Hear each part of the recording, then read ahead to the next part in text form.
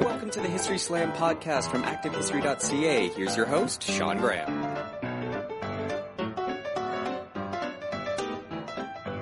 Thank you, Adam. Welcome to the History Slam, everybody. I am Sean Graham, coming at you today nearly live. We are in Ottawa, Ontario, with something very, very special for you today. A lost episode of the History Slam podcast. We don't have many of these, but we have more than one, and we're going to air one of them today. And this is an episode that we recorded back in the fall of 2014. And the idea behind the show was you're going to a party and you don't really know anyone. They want to ask you history questions. You don't really feel like answering them honestly. You want to have some fun, so you just make up some stuff. That was the premise of the show that we did, and we called it Fake History. We had a lot of fun recording it. We decided not to run it because in the fall of 2014, we had some other really good stuff that we wanted to get to. And by the time we wanted to run this episode, the season for which we recorded it was gone. And so we just decided just to let it sit.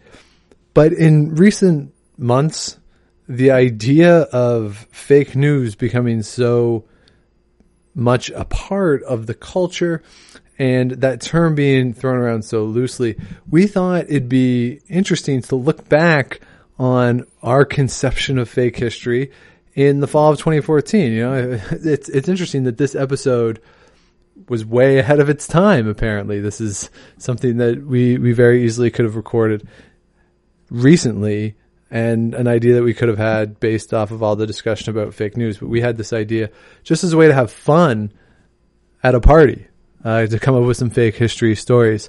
And one of the reasons we've decided to run it now is we hope it's instructive to see how easy it is to come up with these fake things, and to come up with fake things that can sound plausible, that they could fit, they could make sense, but they're just off the top of someone's head.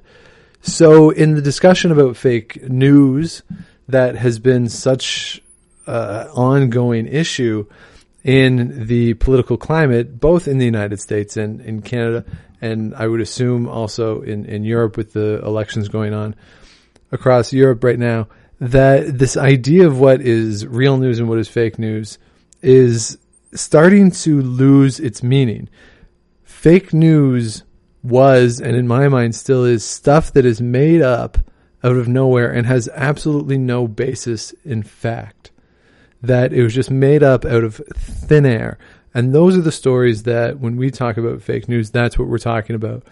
The way fake news, the term, has started to be applied, however, is to news that doesn't fit your agenda.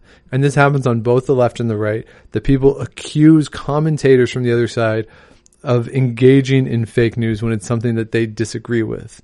A good example this week was Sean Hannity going at Ted Koppel over fake news for editing an interview. That's not fake news. You can argue about the honesty and the ethics that go along with editing, and certainly Ted Koppel's point of view on political commentators, on news channels, and the identification of these commentators versus the hard news, and the way the channels operate in terms of what is clearly identified as the hard news and what is the commentator. The way in a newspaper, the opinion page is clearly marked as the opinion page. Do you get that same demarcation or on a news channel? And certainly that is a valid question, but the idea behind that being fake news is, of course, ridiculous. I mean, Sean Hannity said what he said. I think the context in which he said it is fine. You can make a case that that CBS should have aired the entire interview, or if not aired the entire interview, made it available. I think that's a valid argument to be made. But the term fake news doesn't apply to either side of this debate. Fake news applies to stuff that is made up out of thin air. And that's what we're doing on this episode. There's a group of us, we got together. It was on American Thanksgiving. It was just before the football game started. So we got together and did this episode where we just made stuff up out of thin air. And again, the point of running this now is just to show how easy it can be to come up with plausible sounding things that, especially in the context of news, if it fits your preconception or your worldview, you really have to be wary about the source and really think about where it's coming from and think of its validity. And I hope that in listening to the show, I think it's a fun show. We have a lot of fun with it, and we had a lot of laughs recording it. And I hope that comes across, sort of the lightness of the idea and just trying to have some fun with it. But at the same time, I hope it is instructive to see just how simple and just how easy it can be off the top of your head to come up with something that sounds plausible and could sound reasonable, but be completely fake at the same time. So I haven't edited this show since 2014. I edited it at the time in planning to run it, but I haven't edited it since then. So we're going to run it in its entirety, and including the intro again, without the music. I think we'll just run my spoken intro, but we decided to run it in its entirety so you get a full sense of how we approached the idea of fake history way back in the fall of 2014. Enjoy. Thank you, Adam. Welcome to the History Slam, everybody. I am Sean Graham, coming at you today nearly live. It's always fun when we can go out of town to record these things, and we've done that today. We have traveled long and far out of Ottawa to Nepean, Ontario, where the man, the myth, the legend, Aaron Boyes lives. That's right. Thank you for coming out here and making the trip all the way out. It was really quite a voyage, and I was happy we had enough provisions. I was worried somebody would get dysentery like the Oregon Trail game. Did you guys run out of anything along the way? Are you guys all right? Just patience. I can understand Just patience with where you live. I can understand That's about it. I like it. You know, we had to get up so early this morning. We did. Beat the traffic. Fight the traffic. It was awful. I didn't have to go anywhere, so I didn't. Yeah. I really didn't mind for me. But we're out here, and it is my favorite day of the year. It's American Thanksgiving, which is always a good time. So we're sitting around having some fun. We're going to watch football a little bit later. But it's also Christmas season, which means Christmas parties and awful conversations with people who don't know anything about history. So we thought it would be fun if we gave you some examples of ways that you can mess with people a little bit. And when people ask you about history, because I don't know if you guys had this experience, people are like, oh, you do history, what do you know about this? Something I don't know about. And then I just come up with fake answers to those questions. So we're going to do that today. We're going to come up with some fake historical reasons as to why things exist the way they do. So we got a solid group here today. We have, to my right, Jeremy Garrett. Welcome back to the show. Thank you.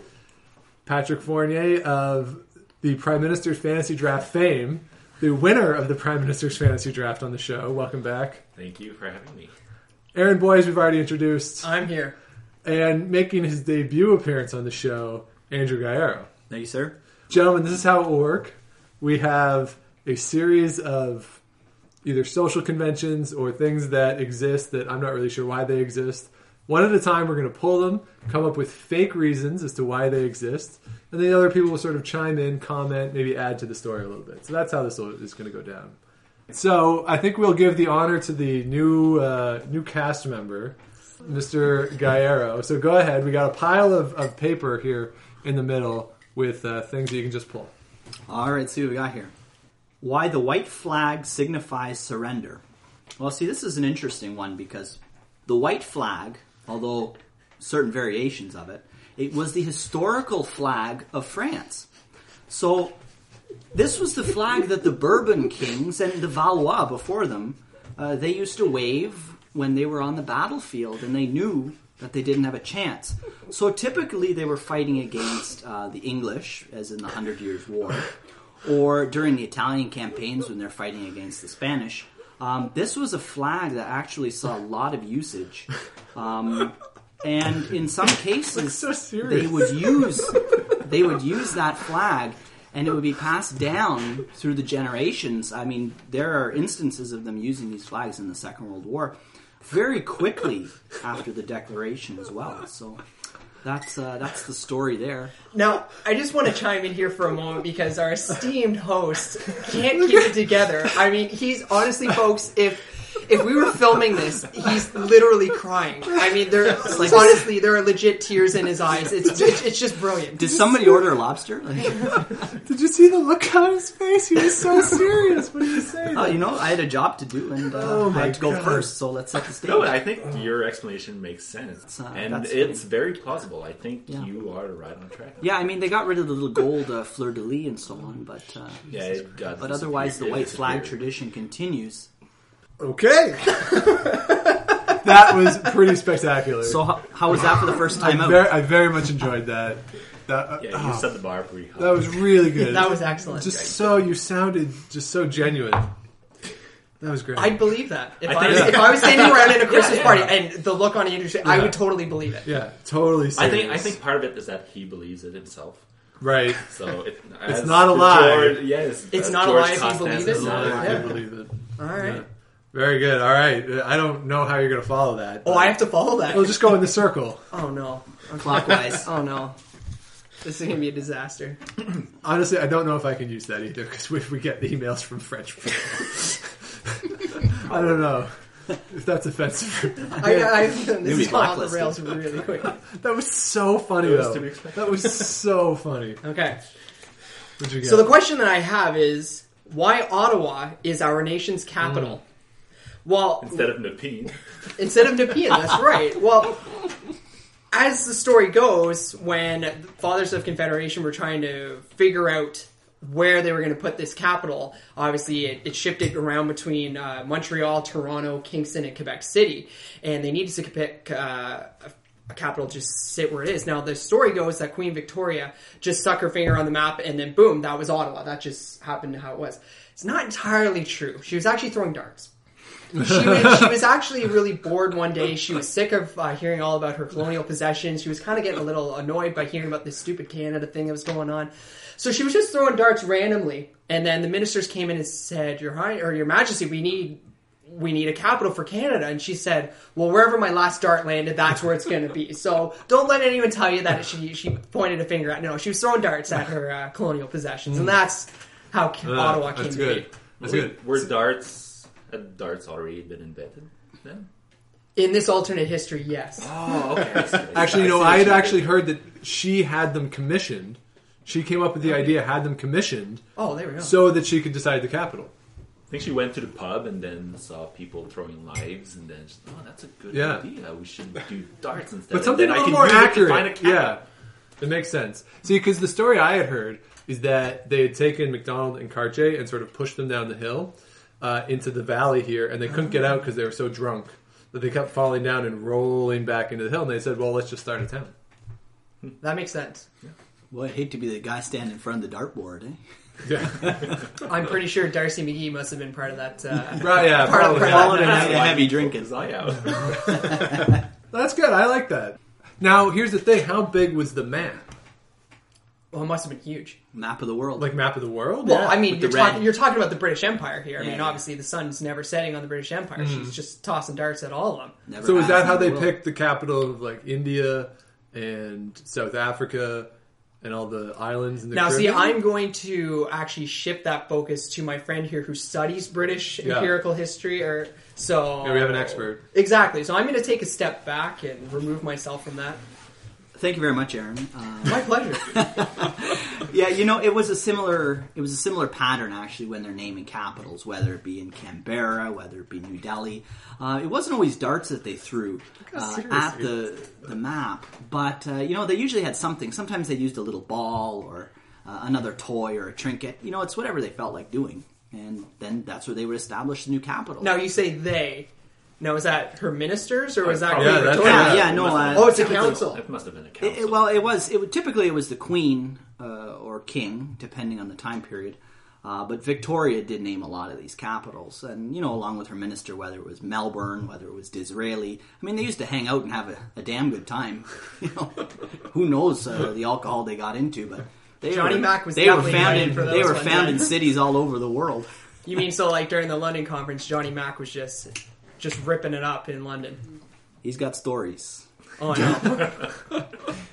All right, Mr. Fournier, you are up. So the question I have is, why Saturday and Sunday are the weekend instead of other days? I would say that it's most likely because it's a problem with the English dictionary, I think. Because, as you know, before, the 1900s, French was the main language used in Europe, and it should have been in the other countries as well. So when the English just decided to use their own days to decide, okay, well, this is the week, they used the Saturday, they just sat on it, obviously. And Sunday, it was sunny that day, so I guess, it was pretty fun to be sitting down the day before. We just might as well just sit down and watch the sun. There you have it, Sunday. Interesting. I guess it's something that was lost somewhere. Lost in translation? In oral history. Yeah. Or whatever. Kind of like Pat's explanation, actually. You're thinking about it. It's springtime. You're in Paris. You want a couple days off. Saturday, Sunday. You get a twofer. I like it. And you could probably also sew up your flags. Your white flags. That's right. Sew some color on there. But boy, were they mad during the Revolution. You remember when they tried to change the calendar on them? From 7 days to 10 days? Yeah. Oh boy. I was screwed up. Is that a real thing? Yeah. That's absolutely real. Yeah, they changed the months as well. Yeah. Really? Yeah. According to, I think it was like the fields and everything. So we had and the weather, stuff like that. So they wanted 10-day weeks? So it's kind of like going to a metric system of sorts. Yeah, pretty much. Really? And they had, wasn't it 10 hours? So 20 hours? Off the top of my head, it was a remember. 10-day week. It was 10-day weeks, but I think they changed And the something hours with of the day, as well. as well. But they changed all the month names and Wow. everything. And I guess, the English said, screw that. Yeah, who needs that? Yeah, exactly. No, the British stepped in and said no? Yeah. Of course. Yeah, they stepped in and then they fought France. Well, yeah. What do you think led to the 100-Year War, too? Yeah. Saturday. Jeez. All right, Mr. Garrett, your turn. All right. Why American elections are held on Tuesdays? Well, originally, they actually wanted to hold them on Mondays. The problem is, everyone was just back during the American Confederation, or the Declaration of Independence, I should say. Yeah. Everyone was too drunk on Monday, which is when they originally wanted to hold it. And the Friday, everyone was partying, because, of course, we already had our Saturday and Sunday. So Friday would start, Saturday and Sunday, they were still partying. Monday, they were hungover. They couldn't even stand up. So it just left with Tuesday, and they had to hold them on They Tuesday. had to hold them on Tuesdays. Well, so that makes sense because obviously before there were secret ballots, you had to have open elections. So you had to declare publicly who your candidate was for. And most of the time when people wanted, or officials wanted a vote, they would get people to come over to their place and feed them with extravagant foods and liquors to help, kind of liquor them up to get them to go up there and vote for them. So, I mean, it makes sense because now you've got not a 3-day bender, you've now stretched it into a 4-day bender. So Tuesday on election day allows more social drinking. So it's really sort of the advent of putting holidays on Mondays for the long weekend. That's right. Same idea that you can stretch out your weekend a little bit more effectively with the election on a Tuesday. Because then you've got a 4-day bender. Instead of a twofer, Right. you now got a 4-day bender. Well, doesn't this also link into the story of why the United States doesn't have the $2 anymore? Because you used to be able to give $2 to buy a vote. Well, they would $2 are given out. They just use that on Monday because they bought the vote on Monday, drink it all up, and there we go on Tuesday to go vote. Toonie Tuesday. Yeah. Toonie Tuesday. Tuesday. That's There we go. But it's for the same reason that they have Thanksgiving on a Thursday, right? Make it a long weekend. Make it a long weekend. Make it a long Yeah, weekend. absolutely. Yeah. That's right. It was a similar case in Britain, actually, when the advent of the industrial factory worker. The factory owners knew that productivity on Monday wasn't going to be all that good. Same on Friday. So it just made sense to schedule major events like this between Tuesday and Thursday, the real work week. Now, is that why they collect the post on Friday? So it's mail it in Friday?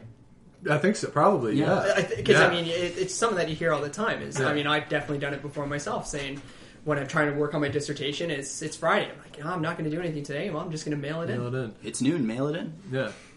And don't forget about Pants Off Monday, which is totally a thing. I think only celebrated by our illustrious host. Pants Off Monday, Tony Kornheiser. When the Redskins win, it's Pants Off Monday. Obviously, he's not celebrating too many Pants Off Mondays this year, though. No, they stink. But the possibility of... I like the idea of a Pants Off Monday. Now, do you follow that with the Bears? Yeah, which is why I always have pants on. Exactly, yeah. Yeah. Okay, so we've decided then that Monday and Friday are essentially useless days. Is Yes. that what we've decided here? I think so. By committee, yeah. Is it weird then that my favorite time to teach is Monday night? Kind of. Is that strange? Well, I think that by that point, the students have mailed it in. Yeah, For probably. the rest of the week. Yeah, exactly. Yeah. I'd like to believe that they've hit their high point on Monday nights, and then nothing else could top it. I don't know. Isn't the high point usually Wednesday? I mean, it's hump day, right? Hump day, yeah. Isn't that what that comes from? The high point, like on a camel? Yeah, like you're getting over the hump of the week. Yeah, so that's your high point. Build right? and come down. That's your high point. You climb the mountain and you go down. That's really an Anglo thing because I've never heard of that. You never heard the hump day expression? No. Oh, I don't know if that's in here, but Hump that's day, a free one. No, yeah. Oh, man. All right. So what is mine? Oh, why is there no 13th floor in buildings? Now, see, people think that this is a way to avoid bad mojo in buildings. That it's bad luck to have a 13th floor. See, that's actually not true. See, the first time they ever built a building in ancient Rome that went higher than 12 floors, they had a 13th floor in this building, and it was the penthouse. And so all your top guys who worked for the emperor would live in the penthouse of this apartment building in ancient Rome. And what had happened was, after Julius Caesar got killed, all the guys are up there talking about what should we do next, what should we do next. And little known fact is that they were actually rushed by the town, who went up, took the elevator up to the 13th floor, and had a massacre of all the guys who were loyal to Julius Caesar. There were elevators in ancient Rome. Yeah. Okay. That's what I took out of the story, too. You know, like Hand crank. yeah, pulley Oh. elevator. Pulley Okay, system. I see, I see. Right? So they went and they said to the attendant, 13th floor, please. And these attendants didn't get paid that much, so they didn't ask for ID. So they just pulled these guys up to the 13th floor. And there was a huge massacre on the 13th floor of all these guys who were loyal to Julius Caesar. And they said, well, this is clearly no good. We can't have... It's like when they retire a flight number when a plane crashes. They don't have that flight anymore. And after that terrible event in ancient Rome, no more 13 floors. True story. People on the story. 14th floor, they know what's going on, though. But it's not the 13th. You know, if you're flying from wherever to wherever and there was a plane crash on that route, you're still flying that same flight, but the number is different. So the symbolism is different. That's true, I guess. See, and that makes sense then because, like, there's still some buildings that have the 13th floor. They're trying to get the massacre to happen again. When I lived in the Ottawa residence, I lived on the 13th floor. I also had the added benefit of living in the 13th room on the 13th floor. Oh, you must have drawn the short straw. Yeah. Jeez. I think you should maybe leave. Yeah. I don't want to be around you. Bad voodoo here. See, I don't know about you guys. When I hear 13th floor, I think the Tower of Terror at Walt Disney World.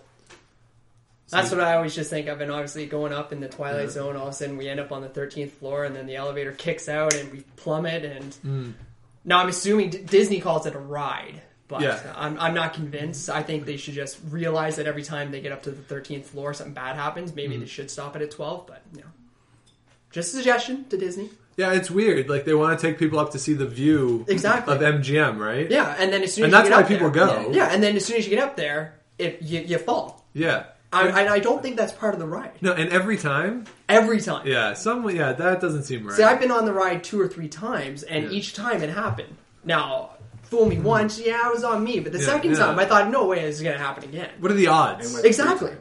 Third time, I don't know. Didn't see that coming. I think my siblings probably wanted to go on it again. I mean, but how many times do you need to see that view?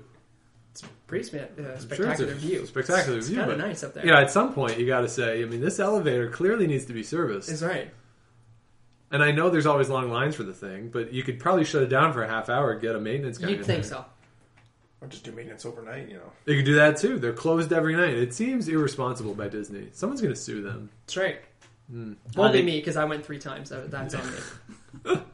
That's right. Maybe you can get him for the first one. Get on a class action lawsuit. Yeah, that's right. But then by the time that you get on the third That's time, right. you're like, okay, come on, man. That's on you. Well, it's too, and they have that ride about Briar Rabbit, where you see the Briar Rabbit. Oh, store. yeah. I got wet on it. Like how? Did they send you down on Yeah, a out of water nowhere. chute as well? It's this wonderful little story about Briar Rabbit, and then all of a sudden I'm wet. I get splashed with water. What's the deal with that? Well, see, there really should be something in the name of the ride that indicates that you might get wet. You'd think It's a terrible maybe job. Splash Mountain. That's a great name. See, if they named it Splash Mountain, Then you know. then you'd know. Then you know. As opposed to Briar Rabbit Story Ride. That's You right. didn't like it? Were you born an adult? Kids usually love to get splashed. I was an adult when I went. I see. I was an adult. It's a cute story. Well, there's one point. Although the Then story you had kitty expectations. the story actually doesn't make any sense. But There's one point where actually there's some major holes in it. where you go outside and you kind of see a bit of a park before you go back in. And of course, Florida, it rains every single day. Huge downpour when my family and I were on the ride. So we got drenched. So by the time when we went down on the water side, we were like, yeah, all right, bring it on. Because everyone else was wearing ponchos and everything. Yeah. We're like, no, bring this on. Let's go. We're already drenched. Who cares? You are pot committed at that Oh, point. yeah, we were in. Yeah. All right, next one. We're back to Mr. All right, back to Gallardo. me. So let's Time see, to learn something. Let's see Yeah. what we got. It's I guess we could randomly assign them now. 'Cause Yeah. We've all gone. That's true. I think Andrew should go. I agree. Yeah, I think so too. I agree. He's the star of this podcast, I think. Oh, I don't know about that. I'm just getting my feet wet. Not at Disney World. All right, so we're drawing this one completely at random. The question is, why do we say Gesundheit to somebody after they sneeze? So this is another interesting story, believe it or not. This one comes from the 20th century, and it's somewhat of a two-part story, actually. Gesundheit being obviously a German word. It was a word that other European parents and teachers used to teach the children, especially in Italy and France and even in Britain during the time of the First World War, and then later again during the Second World War. And the reason they started doing it is they feared German invasion, and they thought, well, you know what, we better brush up on our German. We've been studying French in school for so many years, but maybe we backed the wrong horse. So they started saying it, and it happened in very small circles at first, hush hush. Parents would tell their children at the dinner table, when you sneeze, when your sister sneezes, you be sure and tell her Gesundheit. And, just passing on a few words, they said, you never know if the occupation comes, say in Britain, to the British Isles, you better know a few words. So that's the story with See, I teaching heard a Gesundheit. variant on there. In fact, what it was is around the First World War, when Britons feared a German invasion, they tell their children, British parents would tell their children that if they don't behave or whatever, that a German soldier is gonna come and get them in the night. So if they sneeze and they say Gesundheit, the German soldier will be taken aback by it and think that he's back in Germany and will leave, and instead of taking them away. So it's that kind of saying Gesundheit. It's a protective measure. Exactly. That's the variation that I heard on it. German boogeyman. Exactly. Yeah. Yeah, Mr. Gesundheit. Yeah. The Gesundheit man. Yeah. Yeah, I mean, there are variations of that exist. In the Dutch tradition, the fear was that St. Peter would take them to Spain or something. So I've heard different stories related to that. Now, what does Mr. Gesundheit do? Is he like the traditional boogeyman?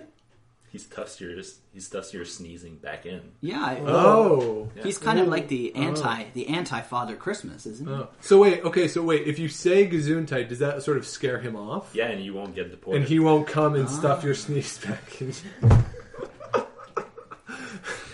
I have no idea if the mic picked that up, but that was so funny. Well, we've all had that you experience. raise it. We've all had that experience where you're about to sneeze and then it stops and you've got this ridiculous look on your face and you're so waiting for that sneeze, for that satisfying sneeze, and then you're stuck there with that stupid look on your face. That's So what. I see, whenever you try to sneeze and it doesn't come out, it's like, God damn it. And when you do sneeze, you God bless you. Yeah, that's right. I think that's a very good explanation. That's your vinegar face.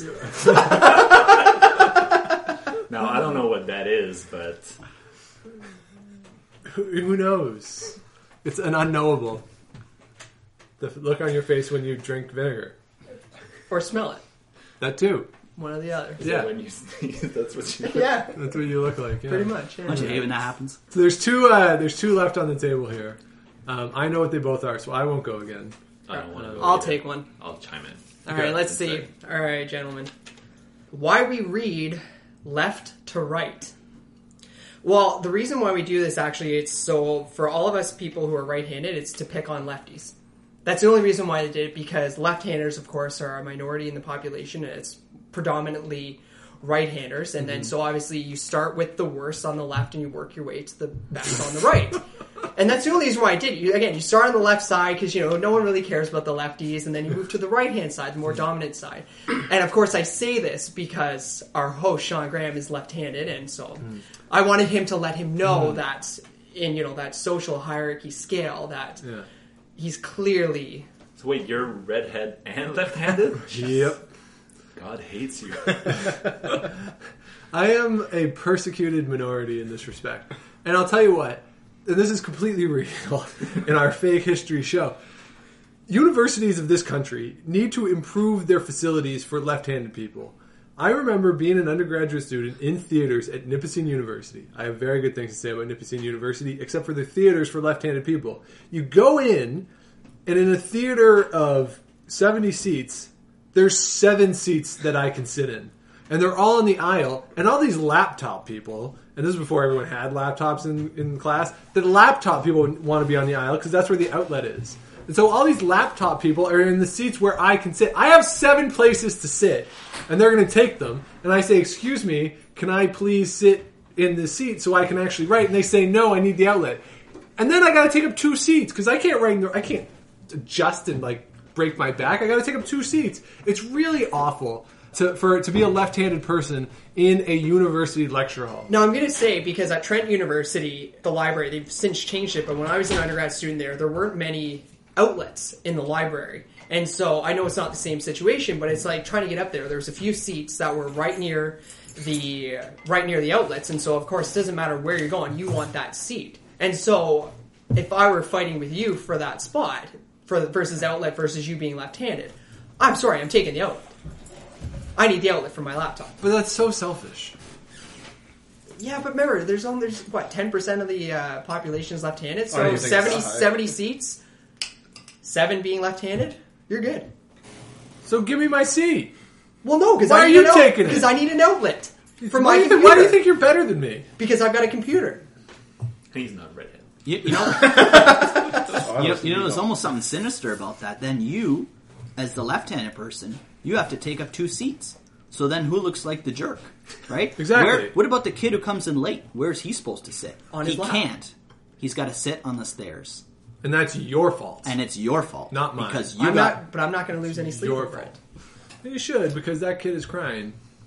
He's still sitting there, waiting for a seat. He's still there. 10 years later. He never graduated. No, he's still there waiting. He couldn't see the board. Yeah. Oh, okay, that does make me sad. But it's legitimately frustrating. And trying to cut anything with scissors. You got to get the green ones. You got to get the green ones, the left-handed Dude, scissors. and You know there's one of those in a class for 50 kids. Okay, You what can't I'm going to get say them. is maybe you should just open up a leftorium like they do in The Simpsons. Because it sounds like your life is so hard. I think you should just, now that you're Dr. Sean Graham, That's right. use your degree and open a leftorium. Dr. Graham's leftorium. That's right. Wonder leftorium. Yeah, something. I think he's trying to pitch it because we're PhD students, we'll never get a job. I need a job at the We need a leftorium. job at the leftorium. Yeah, we'll all go work for I'm John. right-handed, but I will work at the leftorium. Yeah, you have to wear a glove. I'll pretend that I'm lefty. Yeah. me too. I will pretend that I'm left-handed to help you out. You can keep that up for 2 hours, but then you get so frustrated by it, you go back. You know, your writing will just be so big on the page. It's just not worth it. But that's okay. Right. People will just think you have a problem. That's the other thing. When you're writing with a pen, I can't use fountain pens because it smudges everything, and you get it all on. Yeah, but this you're part of weird your- about your pens anyway. You won't write with blue ink. Correct. Blue ink is useless. Get out. So maybe left-handed Why? people should be writing the other way. Why do you need it? Why do you need blue ink? It's different. Have you ever? I've never in my life picked up, since I'm 10 years old, picked up a book and seen anything other than black text inside. So why in the world, when I'm writing stuff that I presumably need to read, which is why I'm writing it down, would I write in anything other than black? Why not? Because it's easier to read stuff that's written in black ink. Not that much. I mean, it's not green. No, it's noticeably. That's one of the reasons I don't like to have midterms or exams in my courses. I don't want to read blue ink. I just don't want to. Get out with blue ink. So it's like the people who refuse to sign their name in red ink. People refuse to sign their name in red ink? Yeah, I knew someone who, like one of my old managers, who refused. Really? Yeah. Huh. I don't know. He's Italian, so maybe you can explain why that would be. I don't know. I never understood Because that. you think you're signing your name in blood or something? He's refused Maybe. to sign his name Maybe in it's like Reading. tradition. Yeah. Maybe it's tradition that you can't write. It's like a like mug writing. thing? Or maybe Maybe. he didn't know how to sign his name. He would be embarrassed to mark an X. He would write it in black or blue. Oh, he would. Oh, Yeah, it's just not red ink. So you can't give him. yeah. I Well, it could I be. tried at one point. That's a funny story. I removed the point and actually put the red. Well, it could be that he or someone in his family, one of his descendants, maybe fought with Garibaldi and they were red shirts. And maybe he's ashamed of that. I don't know. There you go. Maybe he was a supporter of the Bourbons in the south of Italy. That must I don't be know. it. Now You that's guys, but all I can shameful, hear in my but- head is elevator music. All right, moving on. Last one. Jeremy Garrett gets the honor. Why ties are considered formal? Well, ties were considered formal because they first came out with them, and it was actually a way to conceal a weapon. They could actually use ties as to strangle people. So to get into formal wear, they would put it on a tie, and they'd mingle with all the people. And then once they got their target alone, they would strangle them, put the tie back on, and they could never prove it was them. Was it like laced with like a garrote wire or something? Yes. Okay. So because of that, it's kept happening where people wanted to counter this movement, so they would bring in their own ties with say garrote wire or other things in it to conceal it, and that's why all of a sudden ties just became a formal wear. That's actually pretty good. That's terrifying. So let me get this straight. So How do you explain the bow tie? yeah, that was my question. Yeah. It works for neckties. What about bow Bow ties? tie must be like the defense mechanism, because how are you going Oh, to you got that big garrote? line. You got a big thing right there, Yeah. because then it's hard to strangle someone there. I think that's a defensive move. Yeah, unless with the bow tie, that's maybe a more ancient weapon when people were typically shorter. See, I was also that thinking make it could be sense? more of a modern thing where you could hide powders. Oh, so poison. Yeah. Poison. Oh. I'll say something. Sorry. No, go ahead. I'll say something that probably has to be cut out, but my guess that's like backup toilet paper. Because you're formal. I mean, if you go to the bathroom and there's no toilet paper, oh, thank God I brought my tie with me. Yeah. That's reasonable. The And more that's- fabric you have on you that you can remove, the more of a safety net Yeah, you have. and then once you've used it, so, I'm more casual. It's Yeah. the end of the night, I'm more casual. I'm having fun. Yes. I'm working blue tonight. Hence why bow ties are mostly black, right? That's the most popular color. I guess that's why then with the social convention is if you have a tie on your head, you're declaring to the entire room, I'm not planning on strangling anyone. Oh yeah. Because you go to a party, there's always that one person Right. at the party or after a wedding or something like that, someone's got their tie hanging from their head. I think that's the universal sign of saying, that's alright guys, I'm not planning on murdering anyone tonight, I'm good. Maybe they're saying, hey, look, I've used my tie, so please clear space, move out of the way, I'm going to the dance floor. And then people give them room. Okay, but then how do you explain Brian Burke? And Brian Burke's use Brian of the Burke tie? is just a genius when it comes to the tie. Just a genius. He doesn't even wear them anymore. I know, that's what I'm saying. Well, actually, what you can tell is, as a Leafs fan who lived through the Burke era, you could always tell how upset Brian Burke was by his tie. And that was the telltale sign. If his tie was done all the way up, you knew that you were in trouble because he had to say something formal. If it was half done, you're thinking, uh-oh, something's going on, or he's working on something and something's going on. Now, if it's just loose around his neck, you can tell Berkey's in a great mood and all's well in Leafland. And so anyway, so that's how I could tell with Brian Burke. So maybe by now he's used all his ties to wipe away the tears. No, because he moved on to bigger and better things, and he's no longer with the He was Toronto part of the Maple Leafs Leafs. organization. He clearly has no conscience. So. Now I might have to wipe away my tears. We're going to be packing our bags going back to the city soon. Gotta hit the Oregon old Trail. dusty trail. We're on the trail all the way back. If someone ends up with dysentery, Grab our sacks of sad stories. All right, thanks for doing this, guys. I appreciate it. I enjoyed that. that was a lot of Thank fun. you. Yeah, I appreciate thanks. it. It was good. I learned a lot from Andrew. Yeah, Andrew was solid today. That was a solid performance. I'm going Absolutely. to an event tonight in which I might have to bust out some of that historical knowledge. So yeah. Feel free to use it. I'm here all week. I will be texting you midway Yeah. through to ask you for That's advice. right. You totally win. I'll give you a gold star. And Thank for you very anyone much. who I like that. For anyone who listened to this and wanted to amend Andrew's Rate My Professor profile, last name Gairo,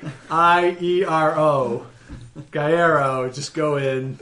So if you're in one of his classes, take what he says with a grain of salt. Jokes on you guys. I'm not up there yet. And it will be by the time this is posted. Yes. That's Andrew Gairo, the man, the myth, the legend, Aaron Boyes, Pat Fournier, Jeremy Garrett. If you have any questions, comments for the podcast, it's historyslam@gmail.com, Twitter @Dr. Shawnee Fever. And if you're out and you see Enrico Palazzo, please say hi for me. Good job by you.